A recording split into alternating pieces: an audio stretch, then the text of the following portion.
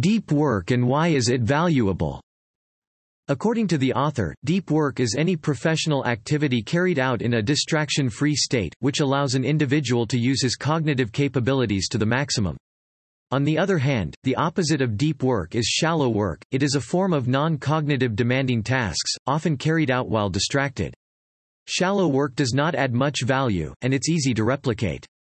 Deep work requires a distraction-free environment, a high level of concentration, and it ultimately improves your skills, which in turn leads to value addition, but it is difficult to replicate. Shallow work is applied extensively for non-cognitive demanding tasks, it requires little focus, hence, it is carried out while distracted. This type of work can be easily replicated. Examples of such work include, responding to push notifications, checking emails every couple of minutes, and the distractions may range from notifications from news websites, Twitter, Facebook, and many more. Unfortunately, the ability to perform deep work is decreasing in the world today, leading to an increase in its value. As a result, if you can cultivate this skill, you will thrive. As skills and jobs are being lost to automation, a lot of people will lose out and will not survive. In the same vein, the group below will thrive and excel. They are the highly skilled workers, those who are skilled at communicating and interacting with complex machines, taking away many low-skilled positions. The superstars, these are people who know that being the best in a market is not enough. Yes, there is a premium for being the best, but when the market is flooded with performers, customers will only go for the best of the best, no matter how small the competitive advantage they have over others. The owners, individuals with huge capitals to invest in rising technologies that threaten to disrupt the way we live.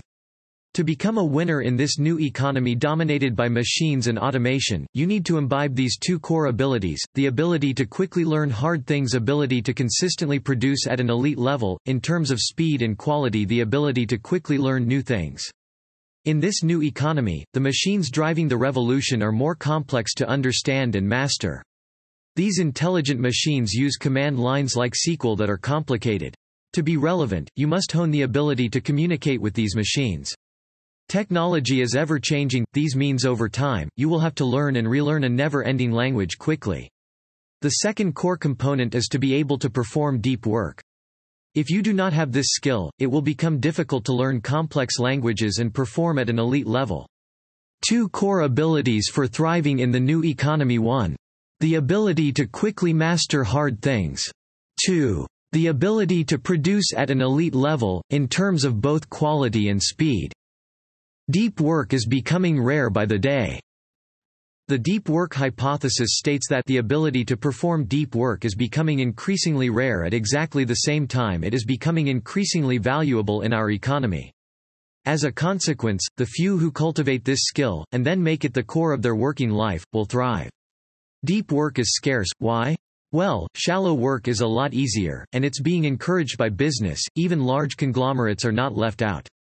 Facebook, for instance, wants to launch the largest open floor plan in the world, where more than 3,000 employees will be working on movable furniture spread in an over 10-acre expanse of office space.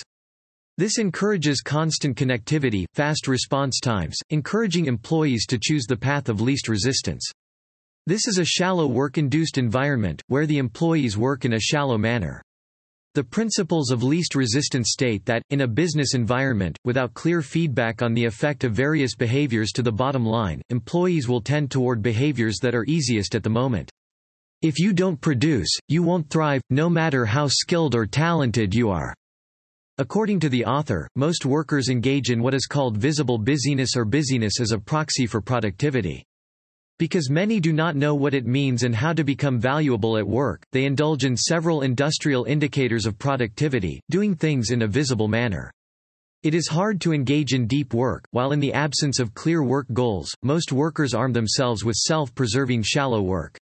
Deep work is valuable because it helps to maximize the amount of productivity you can obtain from a certain period.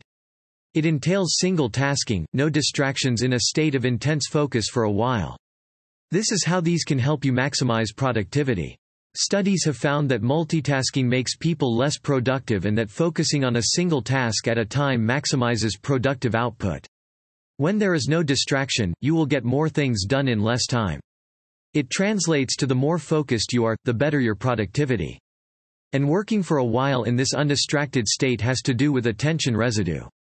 This will be discussed in the next chapter. Now that you have read the importance of deep work, the dearth of this reality portends bad news for businesses today. They will miss out on a concrete way to optimize production. On the other hand, this is good news for you as an individual. The dearth of deep work uncovers a great personal advantage. If this trend continues, deep work will keep increasing in value. Therefore, you can use the information in this book to develop your ability to perform deep work and reap bountiful rewards. What is attention residue? When an individual switches from a task A to task B, his 100% attention does not automatically switch to the new tasks, some remain stuck at the original task A. This is attention residue, and it is strongest if task A was unbounded, or low intensity in nature before making the switch. Even if you complete task A before switching, part of your attention will still remain on task A for a while. Working in a semi-distraction state is counterproductive. Although it might look seemingly harmless to cast an occasional glance at your inbox every 7 minutes or so, and in fact, some justify this action as being better than keeping the inbox opened on the screen all the time. But according to the author, this is not an improvement. As you switch to your inbox, you create a new target for your attention, and by seeing a task B you cannot accomplish at the moment, you will be switching back to task A, with task B left unfinished. Attention residue makes working deep for an extended period boost productivity. The principle of attention residue goes thus: every time you switch from a task A to B, a residue of your attention remains in task A. This makes it difficult to focus on a high-level intensity needed to work efficiently on the new task. Therefore, you lose some amount of productivity over time if you switch your task. In a study in which participants were asked to work on a set of puzzles, in one trial, they got interrupted and switched to a more tasking and engaging task, which was examining resumes and making hypothetical hiring decisions. In the second trial, the participants were allowed to start and finish the puzzle. In between the puzzle solving and hiring task, the researchers deployed a quick lexical decision game to ascertain the level of residue left from the first task. In the lead scientist's words, they found that people experiencing attention residue after switching tasks are likely to demonstrate poor performance on that next task. So, if you want to perform at an optimum productivity level, work for long periods on a single task, with full concentration and zero distraction, work deeply. The rules of deep work. Now that you know how valuable deep work is for productivity, you will have realized that knowledge is not the hard part, rather it is doing. Because humans are naturally attracted to distractions, and we suck at multitasking. The following rules will teach you how to incorporate deep work in your life. The author came up with the following rules: work deeply, embrace boredom, quit social media, drain the shallows. Rule 1. Work deeply. Due to the amount of efforts working deep requires, many do not want to engage in it. If you factor in the culture of the environment we live in, it becomes even more difficult to deploy. Also, humans have finite willpower. As it gets depleted, we tend to favor shallow work. To implement deep work into your life, you need to create rituals and routines. This way, deep work becomes easier and second nature to you. Rule 2. Embrace boredom. Intense concentration is a skill that must be cultivated. Like the way an athlete taking optimal care of his body outside the training sessions, in a similar vein, you need to hone your concentration skill outside of your deep work sessions. If you give in to distractions every day of your life at the slightest sign of boredom, it will become challenging to cultivate the intense concentration needed for deep work. Also, you will need to train and retrain your brain for on-demand distraction. This will lead to a vicious cycle of being distracted over and over again, even when you intentionally want to work deeply. To prevent this, embrace boredom. Stop yourself from checking your phone notifications every time there is a beep. Train your ability to resist distractions. To simply wait and be bored has become a novel experience in modern life, but from the perspective of concentration training, it's incredibly valuable. Rule 3. Quit social media. Social media are prime examples of shallow living. As the author points out, it offers nothing beneficial in return for all the time we give it. It will be a barrier to working deep if you feel the urge to check on your social media account every few minutes. Due to the addictive tendencies, deep living and social media do not go well together. Rule 4. Drain the shallows. The Shallows, a name giving to a book which depicts the adverse effects of the Internet on our mental life. Examples of shallow work from the previous chapters include, attending to meetings, making phone calls, answering emails, and many other activities of low value. If you really want to work deep, you need to drain the shallows. Create time for deep work, and spend little time doing shallow work. How to use routines to ritualize deep work. It is challenging to engage in deep work in a world that encourages shallow work. To do this, you need to create rituals and routines designed to reduce the amount of willpower exerted when trying to transition into a block of unbroken concentration. 4 broad approaches can help you carve time for deep work. Do not rely on shortcuts, they are less effective because they rely on a high amount of willpower, and are therefore not sustainable.